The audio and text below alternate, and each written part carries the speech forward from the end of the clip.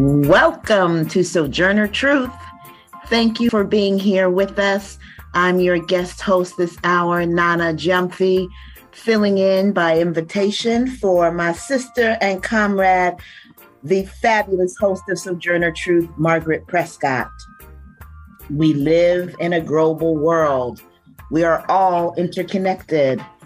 So on Sojourner Truth, we work to bring directly to you news and views on local, national, and international policies and stories that affect us all. And we draw out how those of us most impacted, women, communities of color, and other communities, are responding. We also discuss the relationship between art and politics. Now, for our news headlines. For Pacifica Radio, I'm Christina Onnested. South Carolina Republican Senator Lindsey Graham introduced a federal law Tuesday that would ban abortions nationwide after 15 weeks of pregnancy, except in cases of rape, incest, or danger to the physical health of the pregnant patient. Eileen Alfandary has more. South Carolina Republican Senator Lindsey Graham was flanked by national anti-abortion leaders as he introduced a bill that would bar the procedure nationwide after 15 weeks of pregnancy. I think we should have a law at the federal level that would say after 15 weeks, no abortion on demand, except in cases of rape, incest, to save the life of the mother. And that should be where America's at. The stance marks a reversal for Graham, who had said in June that he supported leaving the issue up to the states to decide. Meantime, some Republican congressional candidates have scrubbed mention of abortion from their campaign websites, fearing that anger over the Supreme Court decision overturning Roe v. Wade will help their Democratic opponents. Senate Democratic Majority Leader Chuck Schumer was quick to denounce Graham's legislation and to remind voters about what's at stake at the polls this November. Proposals like the one today send a clear message from MAGA Republicans to women across the country. Your body, our choice. I'm Eileen Alfandary for Pacifica Radio. West Virginia's legislature passed a sweeping abortion ban with few exceptions Tuesday, approving a bill that several Republicans said they hope will make it impossible for the state's only abortion clinic to continue to offer the procedure. Ukraine's President Volodymyr Zelensky's visiting recently reclaimed areas in the Kharkiv region. He says soldiers have claimed 3,000 square miles of territory from invading Russian soldiers. Forces left the war-scarred area last week as Kiev soldiers pressed a stunning advance that's reclaimed large swaths of territory in the country's northeast, though some areas are reportedly littered with mines and infrastructure damage. European Commission President Ursula von der Leyen wants to cap the revenue of electricity producers that are making extraordinary profits because of the effect of the war in Ukraine and climate change. These companies are making revenues they never accounted for, they never even dreamt of. And don't get me wrong, in our social market economy, profits are okay, they are good. But in these times, it is wrong to receive extraordinary record revenues and profits benefiting from war and on the back of our consumers. In these times, profits must be shared and channeled to those who need it most. As the bloc supports Ukraine, Russia's reduced or cut off natural gas to 13 member nations, surging gas and electricity prices that are expected to go higher as demand peaks during the cold winter months. As economic numbers showed continued inflation in the U.S., another possible round of interest hikes is looming. President Joe Biden hailed passage of the Inflation Reduction Act. Christopher Martinez reports. Progress does come, and it's coming now. The Inflation Reduction Act includes some of President Joe Biden's top priorities. It's the most significant climate legislation ever passed, with nearly $370 billion to address climate change and environmental justice issues. It cuts healthcare costs by, among other things, capping prescription drug costs for seniors on Medicare. It cuts the deficit and closes some corporate tax loopholes. It all passed without a single Republican vote in the House or Senate.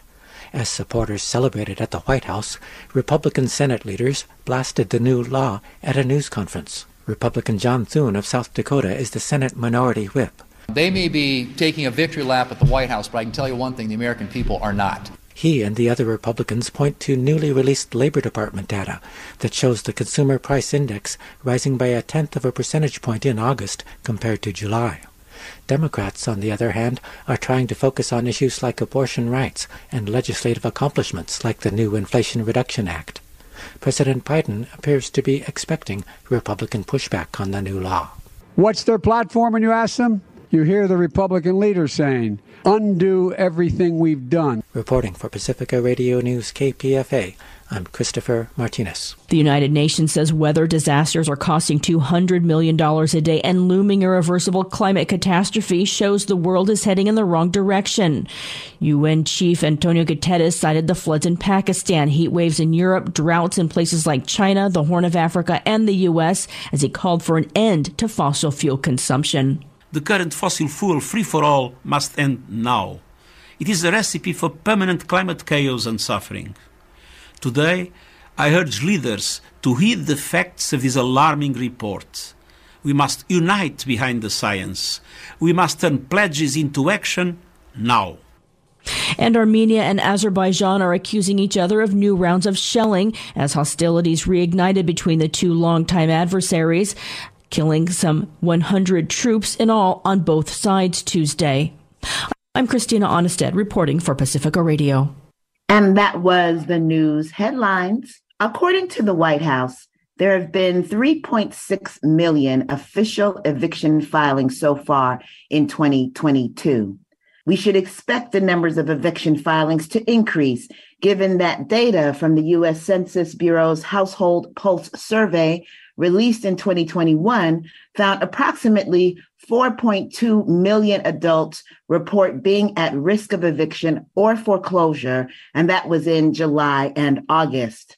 The data indicated that those facing eviction are significantly more likely to be Black, Indigenous, Latinx, or other people of color. An analysis by PolicyLink indicates that about 900,000 households in California are behind on rent, with an average of $4,600 in rental arrears.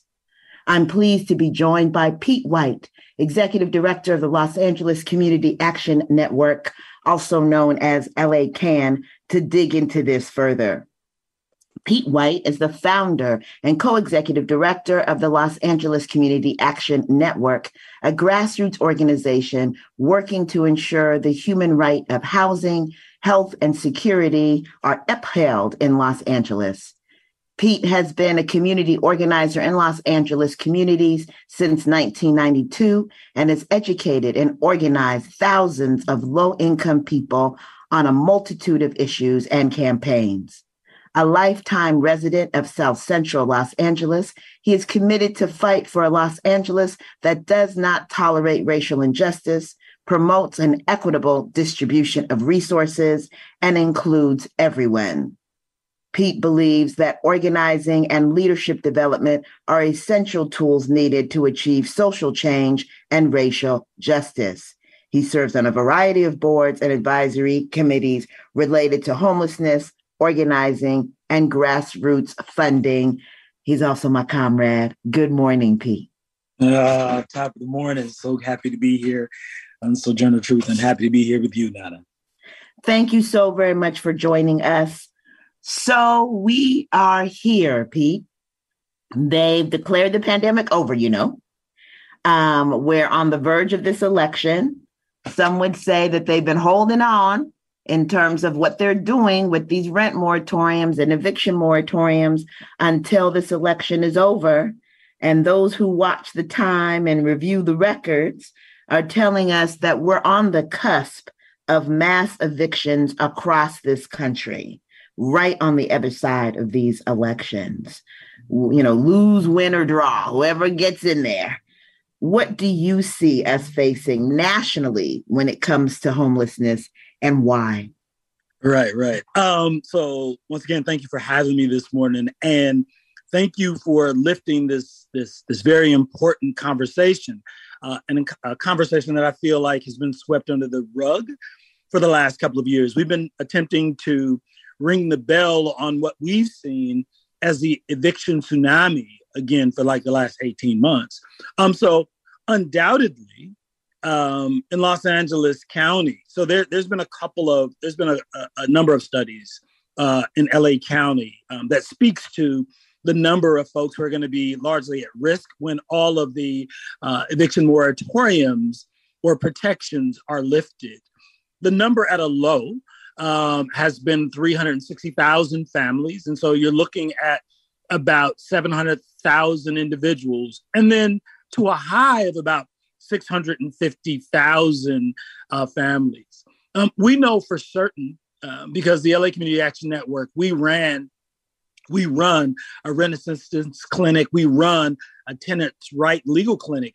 We know from the people who are showing up at our doors, while folks are talking about averages of $4,000 in back rent being owed, we're seeing folks $16,000, $20,000, $30,000. And what we have to remember is that the protections none of the protections forgave rent, right? It just pushed your due date on this rent back. And so when you think about the high cost of housing and the low wages paid in a city like Los Angeles, the lion's share of those folks, I would say in the high 90s, are going to be unable to pay that back rent.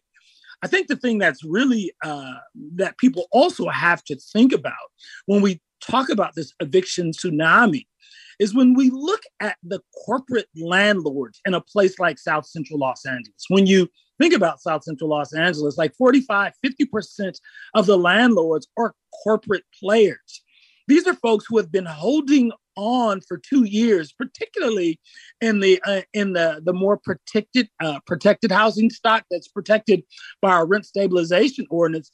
They've been holding on for 2 years in the hopes that people can't pay that rent back so they can increase those rents, and then they could bring in the lighter shades of white into our community. And so this becomes the pandemic and these raises or the lifting of protections becomes another sort of Hurricane Katrina type scenario where it aids in the gentrification of our communities. And so we're in trouble. Like when people think about the Great Depression era and they think about the Hoovervilles, the shacks, the informal settlements, without immediate protection, without, we can talk about but without immediate protection to stop the inflow into houselessness, Los Angeles is going to see the numbers of informal settlements increase starting in 2023 through 2024.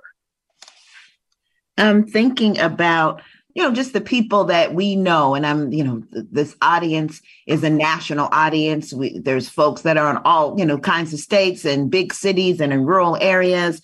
And everyone is talking about the same thing. Everyone is talking about rent is still going up in spite of the pandemic, in spite of what we know is happening with the economy in this country, and what people are able to pull out of their pocket. People are really questioning whether or not they're going to be able to stay another month. People are being told your rent is going up $1,000 just like that in the next 30 to 60 days. And there's been an uproar, as you point out, Pete, not just in Los Angeles, but all across the country, again, rural or urban, about what is happening with people's housing insecurity. And, it seems that electeds, government agencies have been talking about helping in some kinds of ways people who are already unhoused, as well as trying to protect those who are on the brink of homelessness. They've had 2.5 years to prepare and figure it out. And so just, again, looking at Los Angeles, because I know that's where you're focused, but this is a national story and has national implications. What have electeds and government agencies been doing for this past 2.5 years? And what is their plan as far as you understand it? And so another great question. Thank you, Nana. Our government, and this is, as you say, this is a national crisis. This is a national problem, right? And no one's looking at it. And so when we think about governments nationally, instead of figuring out ways to bring down the cost of building housing, instead of figuring out ways to convert government-owned property or even government-owned property, putting it back in the hands of the public who owns that property, instead of doing this, they continue to sit back and allow the runaway rents to increase. Because I think the other thing that we have to remember is that we're also in this cycle, and it's a 20-year cycle now, of attempting to bring back the folks from the suburbs who fled during white flight. And so we are in a period of remaking cities, right? And so while we're in this period, most of what the government is doing is catering to those upper income earners, right? Who happen to be non-Black people, right? Non-brown people. And so while they're doing this, there is very little attention paid to housing that's affordable to those of us who are holding these cities together, right? When we think about what's needed, we 100% need a housing as a human rights Marshall Plan. It's interesting when we think about the development of social housing or public housing in this country, right? It was developed after World War II, right? White soldiers coming back, they needed a place to stay. They needed that first place to stay until that first single home was developed, and we know the story: redlining, segregation. Those options were only left open for some. Well, we need that same focus in the communities in which we stand and sit and live and worship now, to keep everyone there. I think the stat that people need to hear is that in Los Angeles, there are 207 people exit houselessness on a daily basis. Now, I wish I could say that was because we had such a great structure or government that did that, but more than half of those folks leave houselessness on their own, right? They find another job to add to those 3 jobs that it takes to afford rent in Los Angeles, right? They find a roommate or 2 or 3, right, that helps them have the rent. But what no one else talks about is that there are 227 people who enter houselessness every day in Los Angeles because there is no real plan. And so what we've seen celebrations nationally from municipalities, from cities and counties, because they were living high on the hog, if you will, from resources pouring in from the federal government and state governments, right? This wasn't general fund dollars. This wasn't a reprioritization of our local dollars. This was dollars coming in from elsewhere.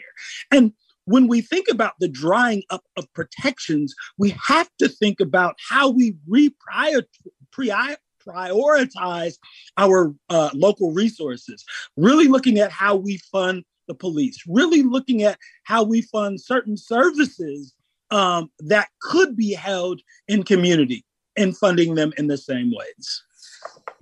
You said the words public housing.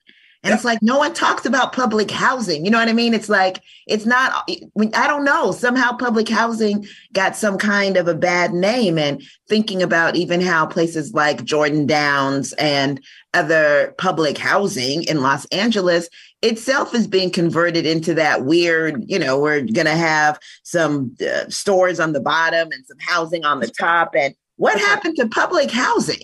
So let me say this. I mean, you know what, Nana, you and I, we can be on this conversation all day. Well, let me just say this. When we think about public housing, let's just call it social housing. This is what they call that type of housing across the globe. And I've seen it, right? I've seen it in Sweden. I've seen it in London. I've seen it in Barcelona. It is beautiful housing Why is it beautiful housing? Because the government understands that there is a need to have housing that's affordable across the spectrum, and that housing needs to be livable, and that housing needs to be decent, and they invest in it, right? And so when we think about, and they invest in the communities in which it is held. And so when we think about Jordan Downs, and we think about the Nickersons and all of the various social housing developments in Los Angeles, there's one feature that we have to remember. We oftentimes talk about, well, those units or those developments are, in these communities and they're downtrodden. The reality is that organized abandonment has also been happening in those communities for 50 years, right? And so what we're talking about, they attempt to make us believe that the developments are an island within an oasis. But in realities, these are in Black and brown communities where disinvestment has been happening for 50 years. And so if we want to, we must save those units. We must save the communities in which they're in. We must upgrade them. And we must make sure that everyone who is there and their families are not displaced. Because when we displace someone from any form of housing in Los Angeles or anywhere else, we can say Los Angeles and Cleveland and New York and the Mission District in San Francisco, once people are displaced, they are effectively banished because there is no other type of housing that is affordable there for them. And so what we're talking about is this process of banishment, not displacement, because displacement suggests that when you leave that house, you got somewhere else to go. But if you leave a unit in Los Angeles now that you are struggling to stay in, if you leave today, you will be houseless tomorrow. And that story is a story that tracks across this country. And I think the country is waking up, but I think we have to wake up a whole lot sooner. And, I'm shouting out housing organizers and poor people organizers and others across this country to let's come together and figure out what our Marshall Plan looks like and what does moving power feel like. I love that. I don't forget to invite me to that meeting, Pete. I'll be upset. You already there. You know it. Absolutely. Excellent. We'll hold you to that. And just looking, because and then thank you so much for coming on, because we know that Los Angeles is the epicenter of the crisis of housing, of homelessness in this country. And we know that there have been battles that have been waging, as you've indicated, these aren't new battles, but certainly LA is like the testing ground, just as it is with policing, of, policies to try out. And we've had the experiences, and you've been there from the trenches to the mountaintop, and all the spaces in between. What lessons do we in Los Angeles have to share with the rest of the country and really the world? Because this is not, again, an issue that's just here, folks, from Brazil to back home, right? Everyone is dealing with this issue of housing and how we address it. What lessons do we have to share about what works and what doesn't work? Because I think there's a lot of myths about what works and what doesn't work, and, interested in you helping to be the myth buster. Yeah, 100%. I mean, my short answer is don't let your lion eyes fool you. That would be my first answer. But I think the important thing in a place like Los Angeles, right? So Los Angeles is known for its powerful organizing, right? And so we have been great at organizing and developing policies. And so if someone from the outside looks in, Los Angeles looks really, really progressive, right? On all of these issues, on housing and on jobs and on wages. We look really progressive from the outside, right? Because we've fought these battles, we've waged these battles, we've actually exported the models of the battles to different places. Where we have fallen short, however, is the enactment of those policies, right? Is the actual rolling out of the policy. So we've been great up to the press conference, but the actual work, and this is because we're on KPFK, this is also for KPFK listeners, you have to support implementation as aggressively as you wage or support the campaign to get the thing done, right? And so we've been struck by, if I'm Michael Jackson in the moment, by smooth criminals, right? And so we have local elected officials who will lift our victories during seasons like this, during campaign seasons like this, and sort of rest in the laurels of the work that Angelenos have put in to hold this thing together. And so implementation is really important. The other thing that we really have to look at and think about is how we change the structure, the nature of our political infrastructure, right? And what I mean by that, oftentimes our wins are connected to elected officials. You know, we do all the hard work, we get them where we want them, and then they're out of office, right? And then all of the wins or all of the energy towards that thing that we've won has gone, right? And so we got to think about how in our constitutions, right, or whatever the equivalent in your local municipality is how we're putting numbers that in the same way establish the numbers of police that you're going to have in your community, establishes the numbers of housing units you must develop, establishes the ways in which general fund dollars must be spent, right? Because in that way, this infrastructure outlives whoever that person is that you've pushed hard to actually gain a little bit in this system, in this oppressive system, if that makes sense. And so we have to move beyond these individuals, and we have to move beyond the simple press conferences. And we gotta organize bigger. We gotta go big, go home. We gotta understand, and we've been talking about this a lot, and I think we're getting better at this, is that these aren't siloed conversations, that a family that's struggling to eat is also a family that's struggling with housing, that's struggling with a job, right? That's struggling with an unhealthy, environmentally sound community, right? And so we've got to bring all of these things together in a way that makes sense, that applies the pressure to ensure everyone's housed from LA to the Bay and all the way to the South and on the East Coast. All right, folks, we've got our orders. We know what it is that we need to do. Thank you so very much, Pete, for sharing, for coming on, for talking with us. How do folks connect with you and LA Can if they want to engage this critical work, if they're in another part of the country and they want to get some, to chop it up, get some ideas, share some ideas? How do they get with you? Man, we're wide open. So hit us up at www.cangress, that's CANGRESS.org. Again, cangress.org. Leave your hookup. You can also find us on all social channels, LA Community Action Network. We are there for you. We are looking forward to joining hands across the country.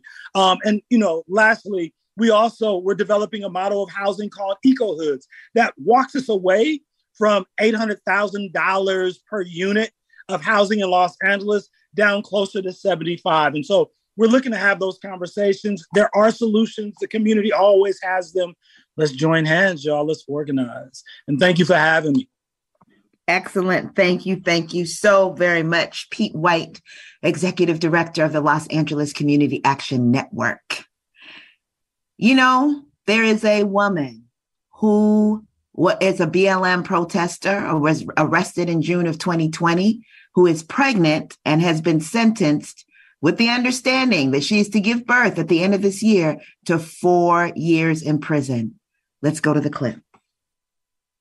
Taking a look around the Midlands now, as a pregnant Black activist will have her prison sentence reconsidered as she nears her due date. 34-year-old Brittany Martin was found guilty in spring of breaching the peace in a high and aggravated manner over comments she made to police during a Black Lives Matter protest in Sumter. Well, she currently is serving 4 years in prison, but advocates with Black Lives Matter or Black Voters Matter, I should say, have been circulating a petition calling for her release. Civil rights attorney Bakari Sellers plans to tell a judge on September 12th that the punishment is unjust. That is Brittany Martin. Brittany Martin is the name of the woman who has been sentenced to 4 years in prison, a pregnant Black woman whose brother was killed by the police in 2016. Her brother-in-law, shot 19 times by Sumter police. And this is in South Carolina. And brought her brother's energy, her brother's spirit, her brother's memory when we all were pouring into the streets in 2020. She is literally has been convicted of the verbal comparison to reckless eyeballing that is been used so many times against Black people, and now finds herself facing 4 years in prison. We have so much work yet to do, and we must do it. We'll talk more about this after this station break. Don't go anywhere. The conquering lion shall break every chain. Give him the victory again and again, again and again. Give him the victory. Oh. Check out other stories and supplemental material on SoTrueRadio.org. Very, very grateful to be joined now by Christina Griffin and Natasha Brown to talk about power, building power, and connecting that with our civic engagement as we head into these 2022 elections. Again, this is Nana Gyamfi, today's guest host of Sojourner Truth. And that clip that you heard previously was from WLTX on the unjust and heartrending 4-year sentence of Brittany Martin, a Black Lives Matter protester arrested in South Carolina in June of 2020 for making officers feel uncomfortable with her words, essentially. Her attorney, Bakari Sellers, will be going before the judge to ask for a reduced sentence. And this is the type of pushback that we need to engage in. And people are tired. People are exhausted after 4 years of the other guy and all that's happened with the pandemic and other atrocities that people have had to deal with over these past 2 years. Now, it was a very memorable 2020 election year, particularly for grassroots organizers and activists across the country who usually stayed away from electoral politics and voter engagement. But 2020 was an all-hands-on-deck election, with even skeptics and naysayers putting in work to oust what many saw as an existential threat to our most vulnerable and marginalized community members. As per all elections, lots of promises were made, not so many kept, particularly on issues most impactful to Black, Indigenous, immigrant, LGBTQ, and young people, leaving many disillusioned with the entire process. Yet, the national calls for communities to get and stay engaged continue. And so again, pleased to be joined today by Christina Griffin and Natasha Brown of the California Black Power Network to discuss how they keep the fire burning for people-powered change. Christina Griffin Jones is CBPN's organizing and training manager, where she works with Black folks who care deeply about the communities they represent and connects them with the tools they need. Christina's past experience includes working alongside Grass Stops, grassroots, social justice, and labor organizations. Her visions for Black California is that we find each other, see each other, honor each other, and continue to work alongside each other to make sure our stories are told and our contributions and rest are honored. A fun fact about Christina is that she is a blue belt in jiu-jitsu, so don't mess with her, and represented the United States at the 2022 World Games in women's middleweight sumo wrestling. Natasha Brown is CBPN's organizing coordinator, where she coordinates with coalition members and provides support around training and capacity building as part of the organizing and training team. She's extremely happy and grateful to have found a home with the California Black Power Network, fighting for the advancement of California's Black communities. Prior to joining the network, Natasha organized in communities of Los Angeles and Orange County, contributing to the flip of California Congressional District 25, 39, and 45 in 2018. Most recently, she worked as communications coordinator on the Bernie Sanders campaign. She loves to hike, play soccer, and spend time with family. Greetings to the both of you. Hey, Nana. Thank you for having us on.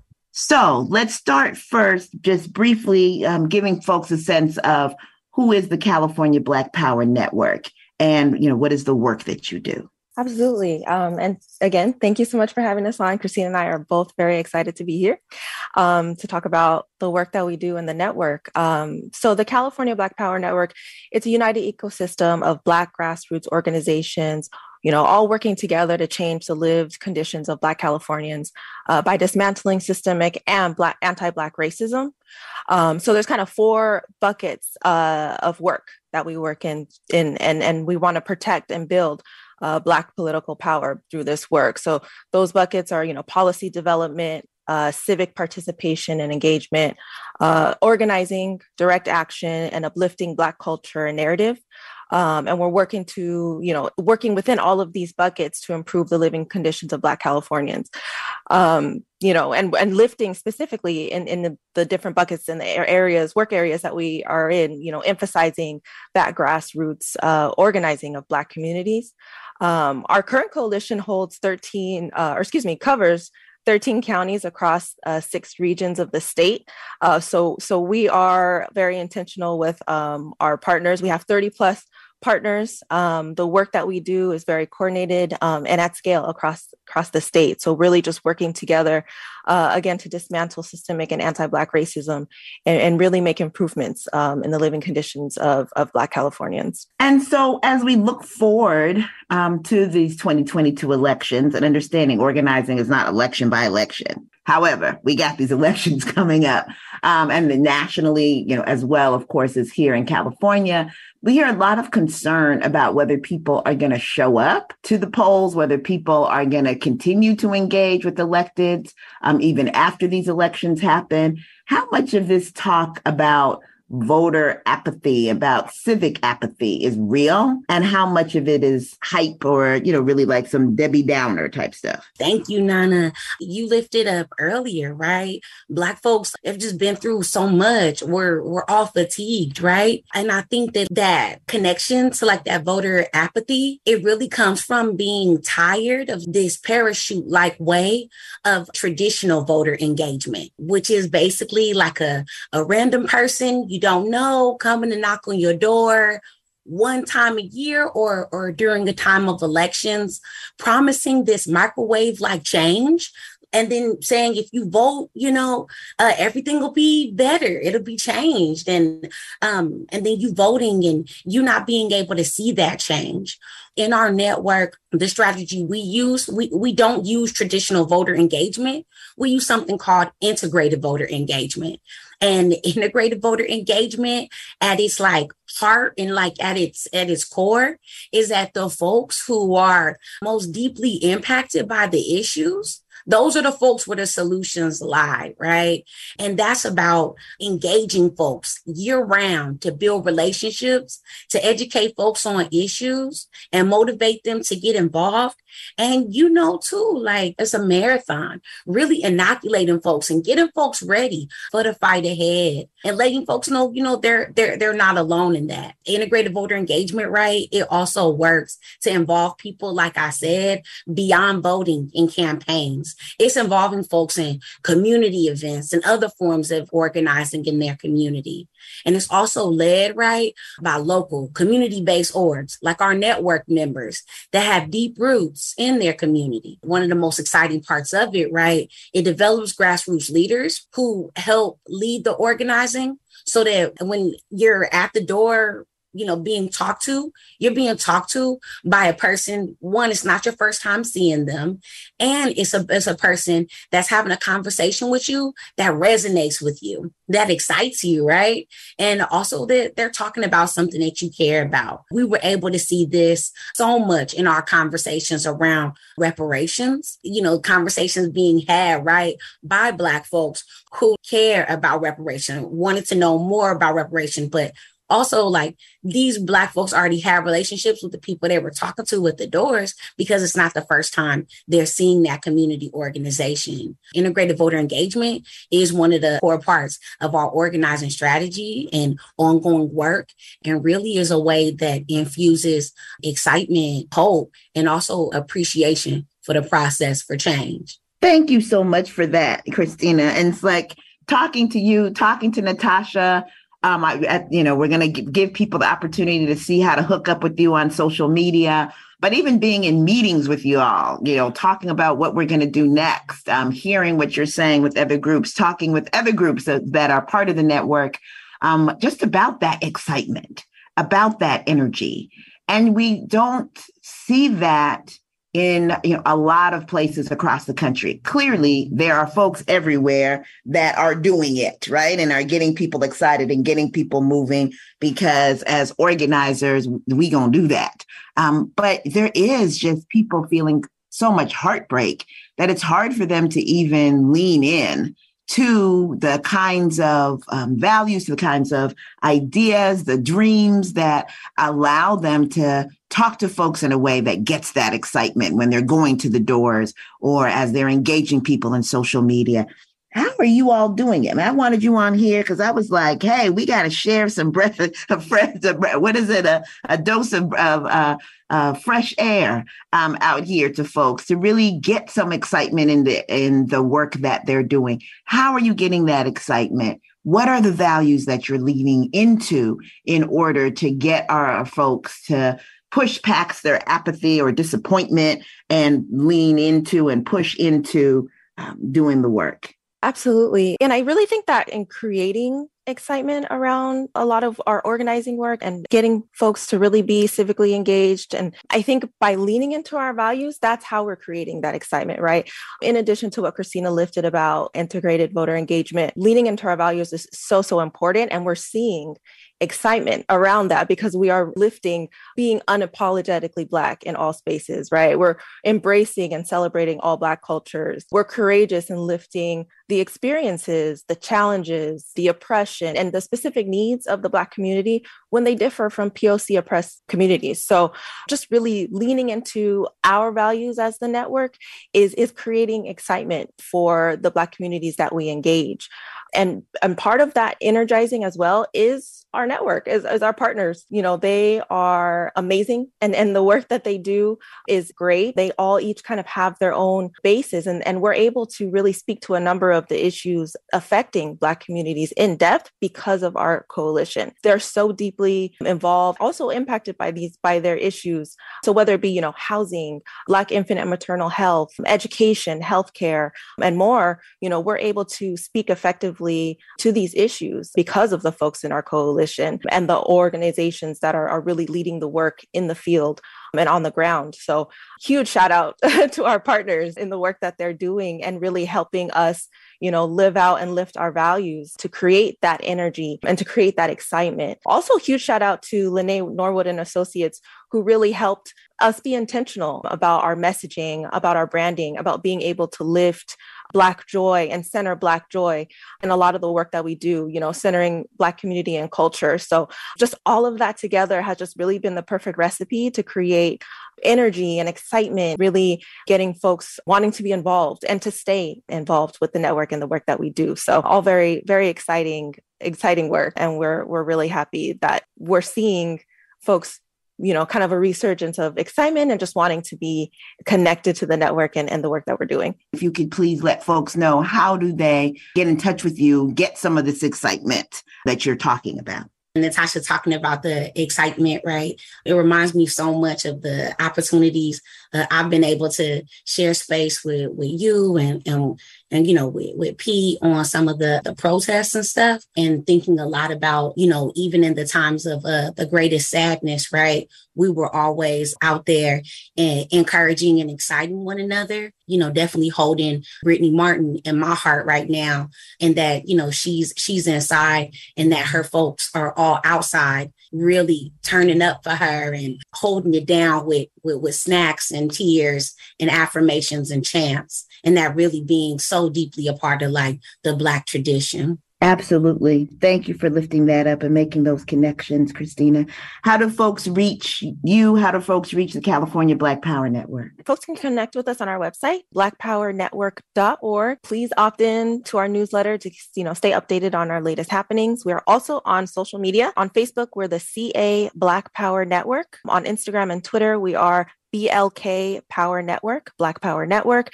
We should be on TikTok soon as well. Have a wonderful rest of your day, y'all. Thank you so very much for joining me. Bye. Thank you, Nana. Thank you. If you're on Facebook, you can look for Sojourner Truth and give them a like. We're also on SoundCloud. Look for us there, Sojourner Truth with Margaret Prescott. On Twitter and Instagram, follow our handle @SoTrueRadio. Pleased to welcome Onyema Obikia to Sojourner Truth. Onyema is a policy analyst for Black Women for Wellness and a sister organization, Black Women for Wellness Action Project. She began her work in reproductive justice as program coordinator for Black Women for Wellness's Get Smart Before You Get Sexy program, the comprehensive sex and sexuality education program of the organization's reproductive justice focused project, Sisters in Control. Since then, she has continued her work in RJ in varying capacities and currently works on behalf of Black Women for Wellness Action Project, as well as Black Women for Wellness, to advance intersectional, transformative legislation that seeks to secure the health and well-being of Black women and girls throughout California. Onyema holds a Juris Doctorate from Northeastern University School of Law and Master of Public Health from Tufts University School of Medicine. She is committed to contributing to the global realization of reproductive justice by leveraging her training and experience in the field. Greetings. Thank you for joining us. Greetings, Nana. Thank you so very much for having me and Black Women for Wellness and Black Women for Wellness Action Project on the show. We are delighted to join you in conversation today. Thank you. My father is going to want to adopt you. I went to medical school and law school. Well, I didn't go to medical school. The MPH program was housed in the medical school, so that's it. So it's a little like I'm kind of lying on there. I mean, well, I'm not lying. It's just that's the school that the degree came from. But certainly go to medical school. So sorry, Dad. Okay, Daddy, keep this, daughters. Okay. So we often talk about the single issue voter, right? Mm-hmm. On the right, who votes their stock shares, or they're voting their conservative religious beliefs or their racism. And we don't hear as much about the single issue voter on the left. Mm-hmm. You are in the trenches. Black Women for Wellness is in the trenches. There's a lot of talk nationally, let's say in the punditry world, that people are going to come out and they're going to just vote Dobbs and Roe. They're just going to vote this single issue of abortion, whether it be liberals, mods, or progressives. Mm-hmm. What are you hearing? What is your sense as we head towards these elections? Yes. And thank you, Nana. Like just even the previous guests that you had in this segment were wonderful in really outlining the intersections and the intersectional issues that are at stake in this election. But I'll start by saying just here in California, we've been doing a tremendous amount of work around expanding, protecting, and making more equitable access to abortion care and the full spectrum of reproductive health care services through our work on the California Future of Abortion Council, through our work on the ground in our communities and within LA County. And so as a result of that effort, and as a result of the concerted effort to ban abortion care and roll back reproductive rights, abortion is on the ballot in California in November as Proposition 1. And I can talk more about that later if it comes up, but it really seeks to enshrine the fundamental right to abortion and contraceptives in our state constitution. So this has allowed us to engage our network and engage our communities around this issue. And what is clear is that the vast majority of folks support access to abortion care and are appalled and enraged by the cruel attacks on women and birthing people's right to determine their reproductive destiny. So folks are activated, they are enraged, and they are engaged, right, by the overturning of Roe v. Wade through the Dobbs decision, right? So this issue is front of mind, and folks are moved, right? It's one that is galvanizing folks to take action.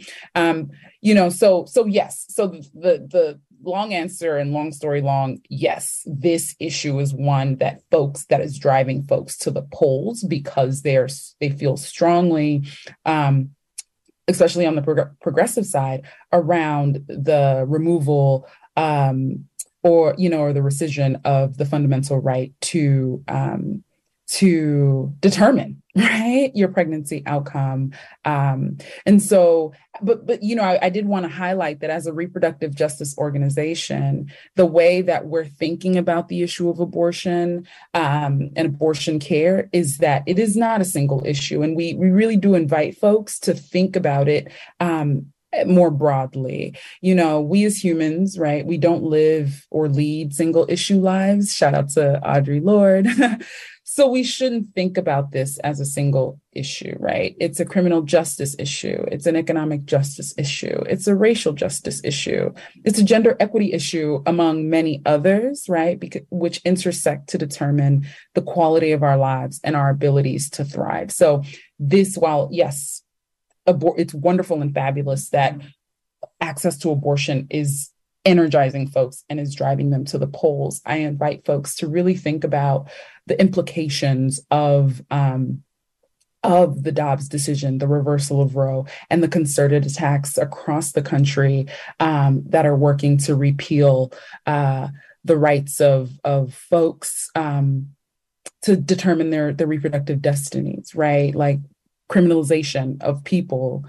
Black folks, BIPOC folks, Black, Indigenous, people of color are heavily surveilled. And so we'll be, of course, we'll bear the brunt of the criminalization, right, of pregnancy outcomes. It's a gender equity issue, right? It's an economic justice issue where, if folks aren't able to determine how to have a family, how to have a thriving family, what does that mean for the quality of their lives, right? What does that mean for women and birthing people in their professional endeavors, right? And so I really do invite folks, like, while it's great that we are galvanized and energized around this issue, and that's what we're hearing on the ground, we really try to think expansively about it and invite folks to really think about all the ways that abortion and access to abortion impacts our lives at various issues. And I'll stop there. No, thank you. You covered a lot, which is good because you only have a minute or a couple of minutes left. And no, you covered a lot in terms of the criminalization. I'm really concerned about that. And also about making sure that this is seen, as the intersectional issue that it is. But in the minute that we've got, want to really talk about what are some concrete things that people can do. We know Lindsey Graham's trying to do something with Congress to who and what, and we don't know what's happening with these electeds and whether things are going to push through or not on those levels, whether it's federal, or what the administration is doing. What can we do? what can we, yes. Oh my goodness. Thank you. Yes. You addressed, and at the top of the show, the news talked about Lindsey Graham's recently introduced legislation, right, that he introduced yesterday. This would federally ban abortion after 6 weeks, right? 15 weeks. And so this underscores, and what we have been doing as reproductive justice organizations, reproductive rights organizations, we've seen the writings on the wall with regard to the overturn of Roe v. Wade. And so we've been advocating for various pieces of legislation like the Women's Health Protection Act, and and we've introduced other pieces of legislation that have passed the House that seek to protect access to abortion care on a federal level. But the makeup, right? The makeup of the federal government of Congress and the Senate really, really imposes a roadblock on the advancement of these pieces of legislation. And so I really, really, really do want to underscore the importance of who is in office and the importance of who our elected officials are. So one, get out and vote. Right? Because we need to hold power in that way. Who it remains in office is critical. I want to encourage folks to donate to abortion funds, right? They are making it such that folks who ordinarily wouldn't be able to travel, right, would have access to the resources to do so, to get the adequate care that they need. If you feel safe, share your story. That is an empowering, moving method of moving folks who don't agree with access to abortion care, right? Like, and knowing that someone they love actually has had an abortion is one thing. Oh. Sorry. I got to cut you off because they're going to cut me off. No, it's okay. No, I appreciate that. And I'm hoping that folks have taken that in, because we do have ways of engaging while we still engage this elected and civic engagement process. So really appreciate you. How do folks get a hold of Black Women for Wellness as we close out?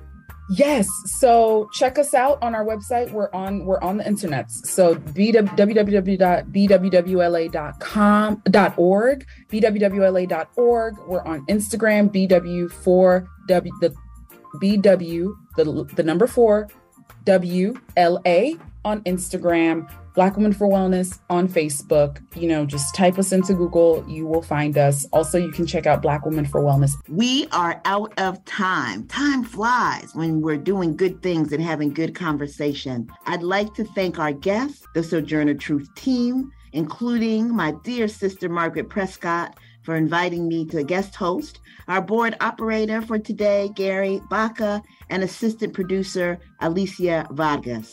If you'd like a copy of today's show, you can contact the Pacific Radio Archives at 1-800-735-0230 or go online to pacificaradio.org. Sojourner Truth will be back on the air tomorrow. Stay tuned for Democracy Now! This is your guest host, Nana Gyamfi.